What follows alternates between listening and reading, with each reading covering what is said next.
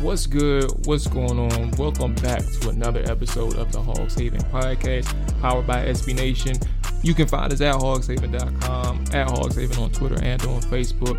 I am your host, Molly Maul. Jamal Forrest. You can find me on Twitter at Let Maul Tell It. Do not forget the U.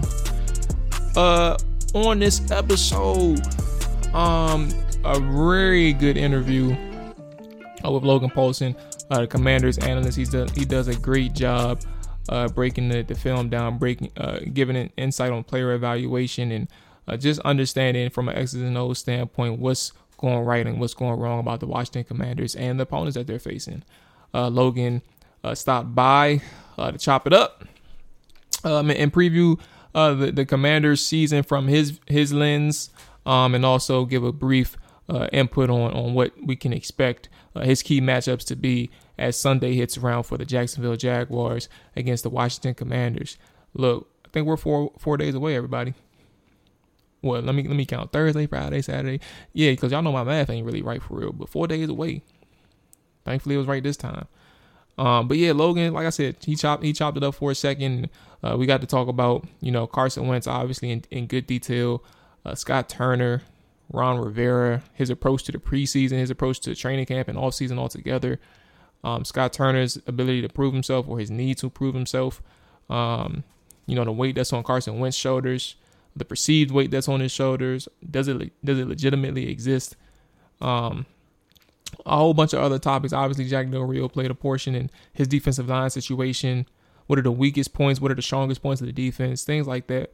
And obviously what to expect, like I mentioned, with Jacksonville game. Some of his key matchups, which is pretty good and pretty insightful. So I won't hold you all any longer. Let's go ahead and get into the interview with Logan Paulsen. We have a couple more episodes coming out this week. But yeah, this one is a standalone, a good standalone. So let's go ahead and get into it. The episode with Logan Paulsen. It's right now. And joining us right now is the good man, Logan Paulsen, who is doing an excellent job as a Commanders film analyst. I do appreciate you joining me today. I think to start things off, Logan, look, you done got this question a million times at this point, and I know it's frustrating, but I'm going to go ahead and be the millionth in one, asking you this same exact question. What is your gut feeling on the 2022 Commanders this year? Yeah, I mean, I have got that question quite a bit, and I think the thing that I'm going to tell that I told everybody that I'm going to tell you too is just that I think this team is so hard to know exactly where they're at right now. Obviously, they've done some really good stuff in training camp. They've shown what they showed in preseason, but I think because of Ron's philosophy towards the preseason and keeping kind of the core of the game plan very tight to the vest, I think it's really hard to know exactly who they are. I mean, I like the personnel offensively. I like the depth. I like the youth. I like all of those things. Defensively, I think they're communicating better in the back end. I think the front is playing more cohesively. But again, it's got to all come together in that, for week one and then kind of stay together for the rest of the season. And I think that's the thing that's really tough to kind of give a solid evaluation on. I think I like where the team is at, but, like Carson Wentz, he's an up and down type of player. Can he be more consistent? Can Scott Turner help him be more consistent? Those are the types of questions that kind of make me a little uncertain about where the team is at. That in conjunction with how Ron handles the preseason process. So to kind of give you a cop-out answer, I don't know. I feel good about the personnel, but I don't know where the team is at actually, and we won't know until probably 5 games into the season. So to be honest with you, that's not even a cop-out answer. I think that's probably the right answer. And sometimes people would give you a yes or no. I was talking about it earlier, particularly about Carson Wentz. Because you're more so objective as it relates to the team, because you got a bird's eye view from the film standpoint as well, and you understand what the players are trying to get done. But from a fan standpoint, they talk about Carson in absolutes, you have to be for him or against them. But I mean, the true answer is you really don't know. And I listen to your podcast often, man, and it's been. I'm not exaggerating because you're on the show. You've known me to this point for a few months now. I love it because it's exactly my lane, X's and O's. I don't have to worry about anything else. I just love to listen to that stuff. And one of the issues that you had, you actually just talked about it with the Commanders heading into the season, was you essentially just didn't know them. And because you they really didn't show much in the preseason. You don't know exactly what Scott is going to do with his personnel, and some of the same semblance with Jack Del Rio. I think I will ask you though, to this point, they're heading into year 3, both. Well, actually, all 3 of them, Jack, Ron, and Scott. From a confidence level, where are you at with Turner and where are you at with Del Rio to turn their respective units around this year?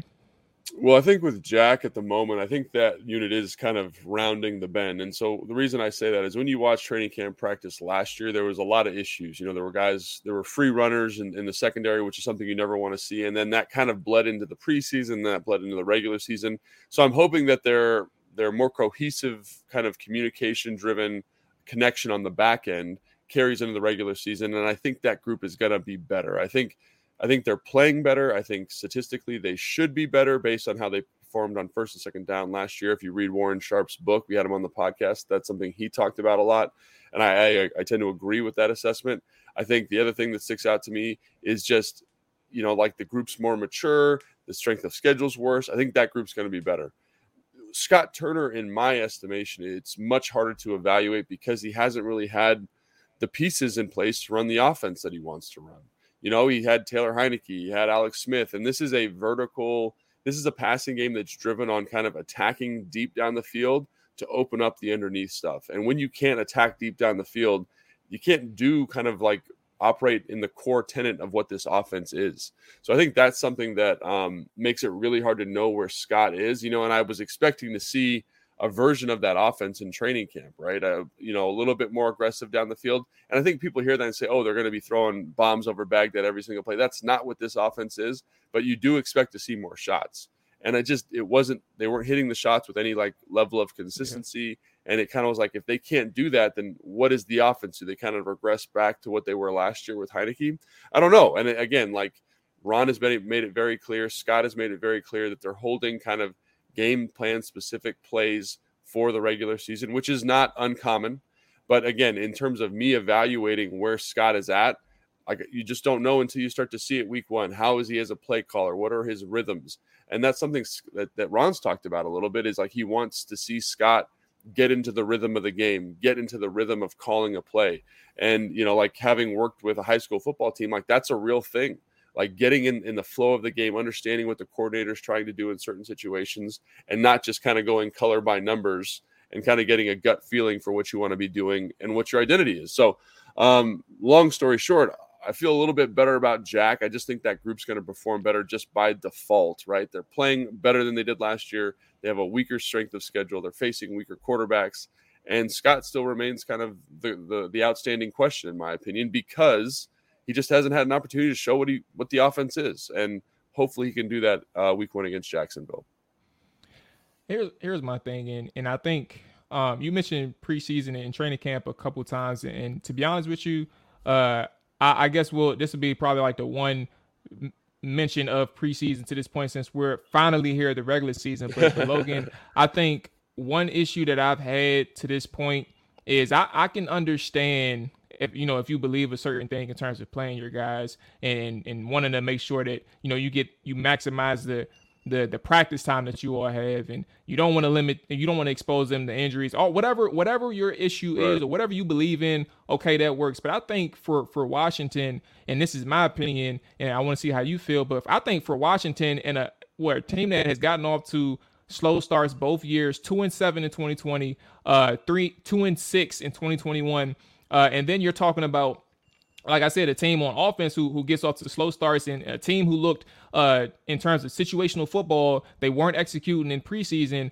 I feel like this is something where you look at a team like this and you recognize in year 3 that you need to turn things around from a sense of urgency standpoint. And if things aren't connecting, in your opinion, like as a coach, in your opinion, you think that things aren't connecting just yet, like you have to try to avoid the thought that, you know, a switch is automatically going to get flipped on in the regular season. I think that you're in a position where you recognize that things need to work. You need to show that sense of urgency. And so what if you're hiding something? But if you want these guys to click, you can't avoid that if you're not even giving them work from other teams in team scrimmages, or giving them time in preseason. You can't limit them in preseason and then also not let them see other teams and other looks in training camp, meaning like the joint practices and things like that. So my opinion, Logan, is that I don't think that they did enough in the preseason personally, and I think that while it's not directly transferable to the regular season, and people are going to forget the preseason work, there is so many different ways in which you can evaluate a preseason, and it can be from execution standpoint, it can be from situational football, not from a win-loss standpoint, but there's other ways you can evaluate it. And I think that's the biggest thing, that sometimes when Ron, who is a person in which he is very stuck to his ways and true to his ways, which for good or for worse, can kind of get you in trouble if you don't recognize that there is some type of gap. There is some type of gap in your preparation from a preseason training camp standpoint. Yeah, I mean, I don't disagree with that. I think that's the tough thing about being an NFL head coach. I think I talked about this on the podcast is, there are certain things, and Craig pointed this out, my co-host, and he basically was saying that like coaches have superpowers, right? Ron's superpower is to be incredibly patient, right? Incredibly patient with players, incredibly patient with coaches, and that has paid off for him in the past because you get guys who develop and become very good players. You also get coaches who develop and become very good coaches. But there is an Achilles heel to that, right? Which you kind of alluded to. If you're always patient all the time and there's no sense of urgency with the offense or the defense or the team in general, then some of those things show up. So I think that kind of reveals itself with the Sam Mills firing really late in the off season. Like you'd like to see that happen earlier. And I think again, like that's a deficiency, right? That's something that I think all the fans were kind of aware of. The defensive line wasn't happy with him. The defensive line was underperforming. And so who's the person that should get fired? Because they're not elevating the group they're coaching as the defensive line coach. And that doesn't happen until way late in the year. And obviously you don't want to see anybody get fired, but obviously you want to see that individual doing their job. So it's kind of to your point. Yes, I think there is a sluggishness. There has been a sluggishness to the preseason. The practices have been better. I think fans, if you can come out and watch them, I think there's been an urgency in practice, but it would have been nice to see some of that carry over to the games. And, if I'm Ron, if I'm the head coach, which I'm not, I would probably have made a bigger effort to kind of say, hey, we want to start quickly. We want to make sure we're converting on third down early. If we're on offense, we want to make sure we get off the field on third down on defense, even if I have to put more into the game plan to make that happen. I just want to know that the guys are kind of trending in that direction. And it's weird because I think on defense, if you watch the Kansas City game, the secondary played pretty good. They played with a good sense of urgency, but the rush and the secondary don't really time up, right? And then week one, the secondary is a little off in certain third down situations, and the rush is great. So that group, just the urgency to kind of bring it all together and make it happen for a season. And I want to point out to fans that despite kind of this icky feeling that I think a lot of people have coming out of preseason, ultimately those are practices, right? They're kind of joint practices in a weird way. And so if they're learning something about the team and about the roster and about the preparation during those games, even if they're not winning and even if they're not playing well, that's valuable information that gets them better. So even though it might feel like, oh, what are they doing? Like, I had a conversation with a coach 2 weeks ago after the Kansas City game, and basically was like, we're trying new stuff in this game. We want to see how guys react to this call and how, if we can get this executed. And I understand that.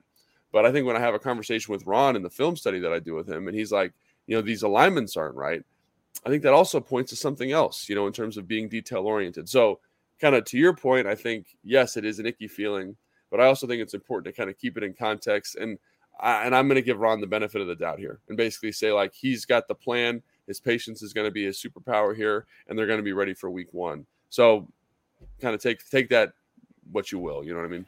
Yeah, it's really a give and take of preseason. And like you said, and like we all know to this point, there's multiple methods that can work. So we'll see. We'll cross that bridge when we get there. But I think to your point, like the past history does not support future success here. Yeah, right. And I think that's something that like why fans are reluctant to embrace this, right? And I get to watch practice every day, and I get to watch the film of practice every day. And I think that I see a better group, but ultimately you have to see that group execute on Sundays. And we didn't get any kind of taste of that from the preseason, which I think why a lot of fans are frustrated. Now, when it comes to Carson, you spoke on him briefly as well, but I guess from a more detailed perspective, what are the traits that you've seen from him that you are most confident in as we head into the season? But also, what are some of the ones that kind of leave you hesitant about what he can do in Washington? I mean, obviously the physical skill set is there. You know, he's got a huge arm. He's a big man. He can move really well for a man of his size. He's a smart guy. You know, like when you talk to him, he's obviously very, very intelligent. He's very, very football savvy. I think all that stuff is very, very critical for the position. I think the thing that sticks out to me when I watched this film in Philly, when I watched this film in Indianapolis, when I watched this film during practice, is there's a level of inconsistency to his fundamentals that makes it hard for him to be successful down in and down out. And I think that's the thing that's really sticks out to me. And the thing that I think is going to really define this season for this team is I think he's going to make plays for this team that Heinicke couldn't have made. But I also think there's a level of kind of inconsistency to his game that is going to lead to some bad plays, you know, and I think people are well versed and very familiar with that. And so I go back to Scott Turner and I say, Scott, like, how do you put him in the best position to be successful, to maximize what he does? And I think that's the thing that I'm most curious about going into the season, right? Is not, I think everyone kind of knows generally who Carson is. He's a smart player, physically gifted, but he needs help to be a top 15 player in the NFL at the position. He needs schematic help. He needs play calling help. And that's where I think it becomes this first game against Jacksonville becomes a litmus test for how much Scott and this staff are going to help him. Because unfortunately, like, he's not Tom Brady, he's not Drew Brees, and like that's fine because that's who he is. But he needs this group of skill players, this group of coaching staff, the offensive line to get him to where to a level of success that he hasn't seen for a couple of years. And the couple of years that's kind of escaped him success-wise, I think essentially indirectly puts a weight on his shoulders, I guess, or from a pressure standpoint that he has to really step up. Well, this year, is the perceived pressure on Wentz's shoulders this year to perform? Do you think that is legitimate or somewhat overblown for him? What do you think about the pressure that perceived pressure that he may be facing this year? Well, I think it's interesting because in the NFL, it's anytime you're not performing at the highest of levels, there's always a certain amount of pressure. Like in my career, I was always on the fringe because I was never like an elite player, right? Because the one thing about the NFL is there's always somebody coming for your job, right? So if he doesn't perform well this year, I mean, I think what happened in Indianapolis is a perfect example, right? I think he didn't play badly. I think he had some friction with ownership there that led to him leaving more so than anything. But I think like when you look at that, he said he didn't do what he needed to do to stay there, and the team moved on. And that's the nature of the quarterback landscape in the NFL now. It's become much more like, are you a top 10 quarterback? Yes or no? No, we're moving on. We're going to try and find that guy, whether it's in the draft or via trade, because everyone in the league knows it's very, very challenging to win without that player. And I think that pressure is especially acute now with him because the team has gone out and found pieces to support him. You know, Terry, they re-signed. Jahan in the draft, who's looked very nice in training camp. Curtis Samuel is healthy. They draft a guy in the 5th round who looks like he's going to be a star in Cole Turner, right? Logan Thomas is healthy, right? It's just, there's all these pieces around him. And, can they maximize him? Can they make it work? So if he doesn't make it work, I think it's kind of like, well, the team will probably move on. They'll probably draft a guy in the 1st round next year because there's going to be a couple good quarterbacks. And I think that'll be the end of Carson's tenure here in Washington. So in terms of perceived pressure, I think it's perceived and it's also real, quite frankly. Now, last thing on Carson, let's do a pie chart or just a piece of pie. And for a successful playoff season, what percentage of that pie would Carson be responsible for Washington making the playoffs? How much responsibility does he bear?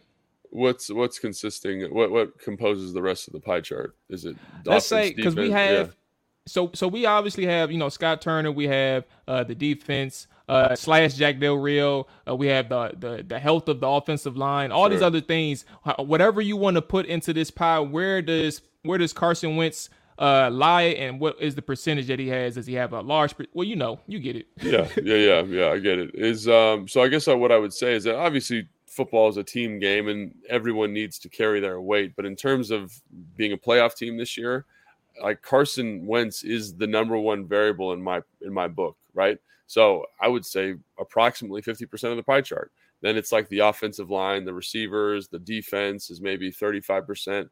But like he is a huge part of this, right? Because he's the facilitator. I think everyone sees when you look around the landscape of the NFL, what a good quarterback, or what even not even elite quarterback, but like a Derek Carr or a Kirk Cousins does for your offense. Just having that player there just makes everybody better. And I think like that's what we're looking at here. Like if he plays well, 10 wins is a very reasonable outcome. If he does not play well, like 5 wins is a very reasonable outcome. And like that's all on him. That's a 5-win swing on one player playing good or bad. Now, like there's a scaffolding there, like we've talked about, that needs to support him: the offensive line, the skill guys, the offense, the special teams, the defense, But he, in my opinion, he is the most significant element for this team's success this year. And however that quantifies in that pie chart, but that's one reason I'm excited for this game, because I want to see how he looks. I want to see how he looks versus real opponents. I'm with you all the way. And in terms of other parts, one last thing with the offense, Brian Robinson's injury. Since his injury, I've kind of suggested that, my opinion, in that Turner shouldn't. I personally feel like Turner shouldn't look back on AG's prior role as a primary back. I think that they should continue with their plan to transition him into more of an offensive weapon / return specialist, whatever, like implementing him more in the offense from a pass and run standpoint. But where are you at with AG and the RB group heading into the season with obviously Brian Robinson out now?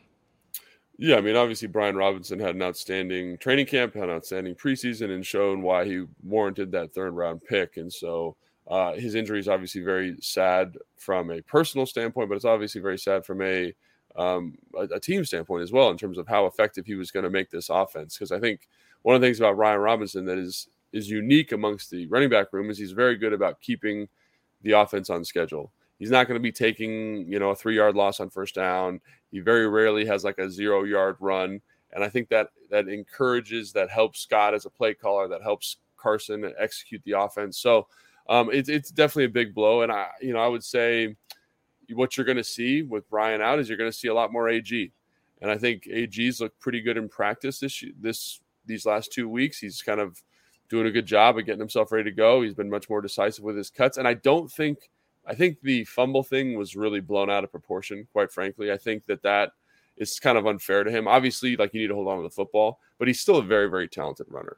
And he's going to get a lot of touches, and he deserves to get a lot of touches. And especially with Brian Robinson being out, like, all of Brian Robinson's touches should go to AG and maybe McKissick in certain situations and packages, right? So I actually feel like, we're all sad that Brian Robinson's out, but AG rushed for over 1,000 yards last year. And there was a point in this offseason where we're talking about whether he could hold the rushing title. So that's still the same player. He's still there. He's still got that tremendous ability. He's still got that home run threat.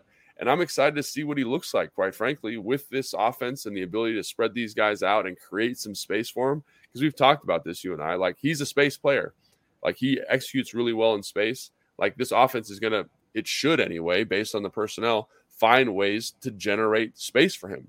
And so I want to see what that looks like. And I don't think people should be I think people should be sad Brian Robinson's hurt, because he looked like he was poised for something very good. But I think AG is still a fantastic football player.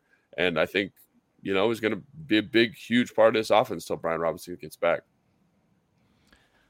Defensively, what are the strengths and the strongest points and obviously the weakest points of the Commanders' defense? And then I guess, after I'll get to Jamin Davis after that. But yeah, what are the strengths and weaknesses of the Commanders' defense? Well, through training camp, surprisingly, I think it's the back end. I think they've done a really nice job in the back end. Kendall Fuller was probably the best player in training camp. Like, he had really an outstanding period. He just did a nice job, like basically locking Terry down, giving Jahan all that he could handle during the training camp period. And so I think that back end group's doing a really nice job. Cam Curl, Bobby McCain, William Jackson III even had a very nice training camp. So I think right now, just in terms of play, I think that's probably the strength. I think everyone would probably turn to the defensive line and say that group. I think John had a tremendous training camp. He looked good in the preseason in terms of creating pressures off his bull rush. A guy that I think needs to step up a little bit. He had a nice camp, but I think we need to see that transition to the field is Montez Sweat. And I think Montez does a really nice job. He's a good football player, but I want to see the guy who's, got 36-inch arms, the guy who runs the 4.4. I want to see his physical traits start to mirror the production on the field. And he's been close a couple years now. Like, he's been, in my opinion, a more effective pass rusher in certain situations than Chase Young, for example, but I need to see the results. I need to see him creating a whole bunch of pressure, taking over games on third down, taking over games in the red zone, where those elite pass rushers really make their presence felt. So that's kind of what I'm waiting to see. I think Payne had a really nice camp too. So both interior guys, Big Phil inside, Fedarian did an excellent job in terms of his role. It's going to be a little bit different than those other two guys, but again, a very nice piece added. And then James Smith-Williams and Casey Toohill did a nice job on the other side in terms of showing why they're great rotational pieces for this defense. But I think that group, that if this team wants to be an elite group, that defensive front needs to really kind of put the stamp on the NFL and say, all of these press clippings that we've been getting, all of this hype we've been getting, it's totally deserved, as opposed to just one guy kind of standing out in that group and John Allen. Everyone needs to be making big plays and playing at a high level. So I think that's why I would kind of go secondary over defensive line. And then the linebackers, I think are an improved group, but I think there's some questions there. And then, even with the secondary, but I'm kind of rambling now, but even with the secondary, the depth there is a little bit of an issue that I think needs to be monitored over the course of the season. So even a strength could potentially be a weakness with one injury, and Cam Curl with his thumb now kind of changes the complexion of that group.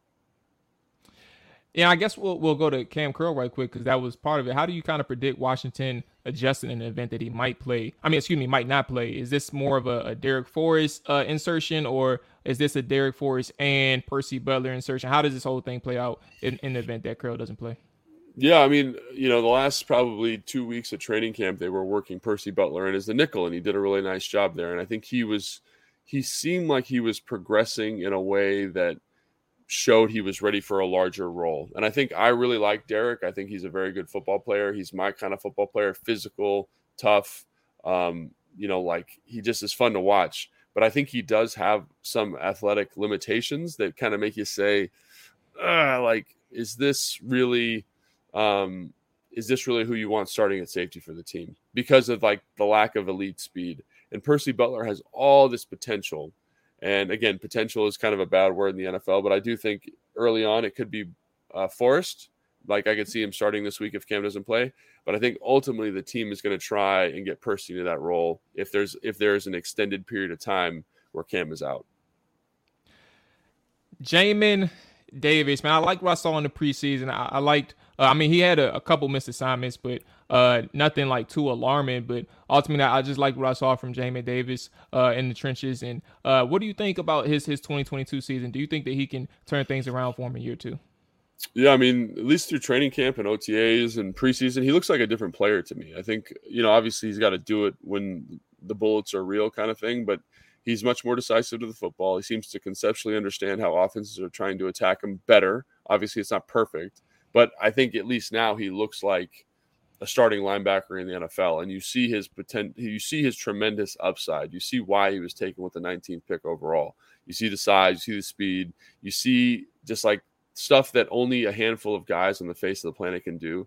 And I think that is encouraging. Obviously, he needs to make that a more consistent part of his game. You know what I mean? He needs to kind of be making more plays consistently. But in terms of being able to run with backs and coverage, very impressive. One-on-ones during training camp with McKissick, very impressive. The way he's been fitting runs, I love that because it shows a confidence to his game. So, yeah, is he playing better? 100%. Do I think he's poised for a much better year? Yes. But he still has to go do it, and I still have to see it. So, as excited as I am about him, I think I'm always going to be a little bit reluctant because I saw how poor last year went for him. And I know that player's in there. And despite the kind of positive trajectory he's on now, I need to see him do it with real bullets against real defenses who are actually game planning for him. All right, so let's go ahead and get up out of here with a couple week one questions, man. And obviously, Logan, I do appreciate your time checking in with me this morning. And looking at week one, Doug Peterson has a system in the NFL. Clearly, that was good enough to win a Super Bowl in Philly. But he's a new coach for a different organization with different player personnel around him. Doug and his staff has 2 years worth of tape to look through Rivera and can evaluate from that perspective.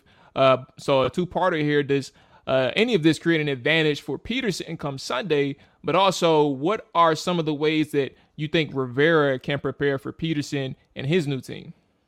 Yeah, so I think the easiest way to go back is watch the 2020 game against, I think the Washington football team at the time and the Philadelphia Eagles, and just see how Doug Peterson wanted to attack this group. Now, there are going to be some changes. The past game coordinators, Jim Bob Cooter, who was formerly of Detroit, but and there are a lot of similarities between that offense and the offense that the Washington football team or the Commanders run here, which I think is good. There's a new run game offensive line coach / coordinator. So there is a little bit of change in terms of, kind of run philosophy. The guy's name is Phil Rauscher. He was here for a long time as an assistant to Bill Callahan. So you see a little bit of that Bill Callahan influence on the run game.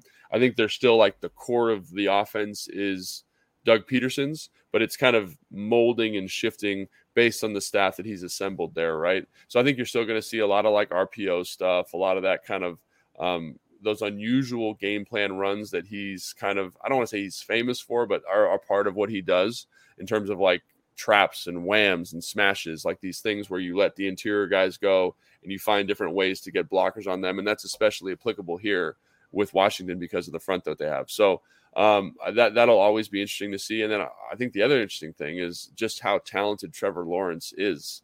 Like watching him in the preseason and watching his ability, like, man, he is a special football player. Now he's got a little bit of Carson Wentz to his game and like the accuracy department, but holy cow, bro, like he is an impressive son of a gun. So I'm excited to see what Peterson does with him. Does he utilize his rushing ability? Does he utilize that big arm? He doesn't. I think the issue with that offense right now at the moment is that they don't have all these super dynamic playmakers on the outside. They paid Christian Kirk to kind of be that super slot guy, but at least in the preseason, I haven't seen that skill set from him. They've got Zay Jones, and then Marvin Jones, right, who are good football players, but I don't think anyone is scared of those guys. So really not a ton of weapons in terms of kind of maximizing Trevor Lawrence, right? And I think that's something, when you look at Doug Peterson, he's always had kind of some pretty good horses on the outside when that offense is successful, right? Alshon Jeffrey, Deshaun Jackson, right? And then as that group kind of thinned out and became less effective, the offense became less effective. So I think that's something to keep an eye on is how the lack of elite skill players, how the new coordinators affect what Doug Peterson's trying to do in the context of the offense and fitting it to this scheme around a very talented signal caller. Last one here. While I think, a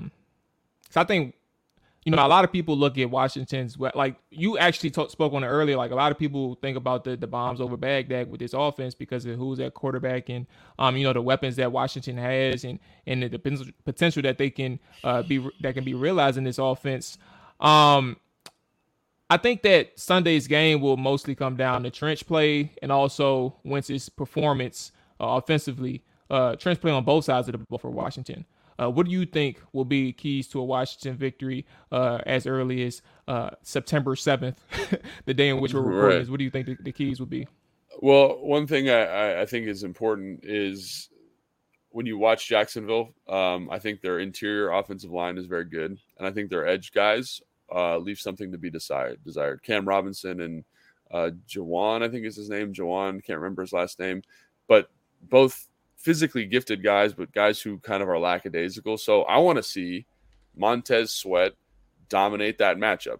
I want to see him really put his stamp on this game and win those matchups because those are matchups he can win.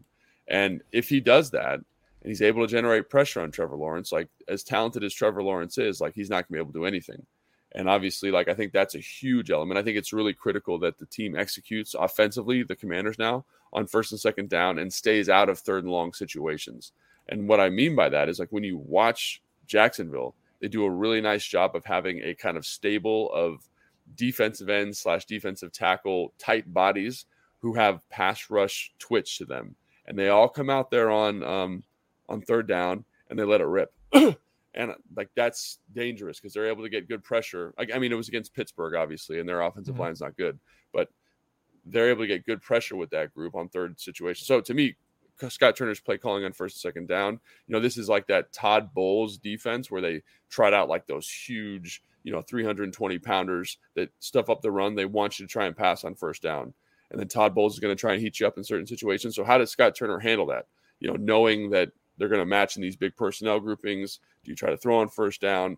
You know, the Todd Bowles, that tree of defense, because Caldwell's the defensive coordinator, likes to pressure a lot. So managing first and second down, I think, is huge for the offense. And the Montez Sweat tackle matchup is huge for the defense. Logan, man, I always appreciate your time that you're willing to give. Trapper Dive and obviously Hogs Haven as well. I want to give you the floor now just to plug anything and everything that you got going on, man. The podcast is incredible. Keep up the good work on that side too. Yeah, so obviously got the Take Command podcast, which we're pretty excited about. You can get that wherever you get your podcasts. Obviously my Instagram, Logan_Paulson82, where I do a lot of my breakdowns and like media contents on there. And then obviously everything for NBC Sports Washington with Julie and that kind of stuff. There's been a whole bunch of recently very good content coming out there, and you can check out their YouTube channel. And then, I'm going to have a pregame show on 106.7 The Fan. So make sure you guys check that out. Does that start? I think it's like 3 hours before the game. We'll be on the radio. So if the game's at 1, I think it starts at 10. And we're really excited about all that too. Craig and I are hosting that. So yeah, man, check all that stuff out. And I appreciate you having me on.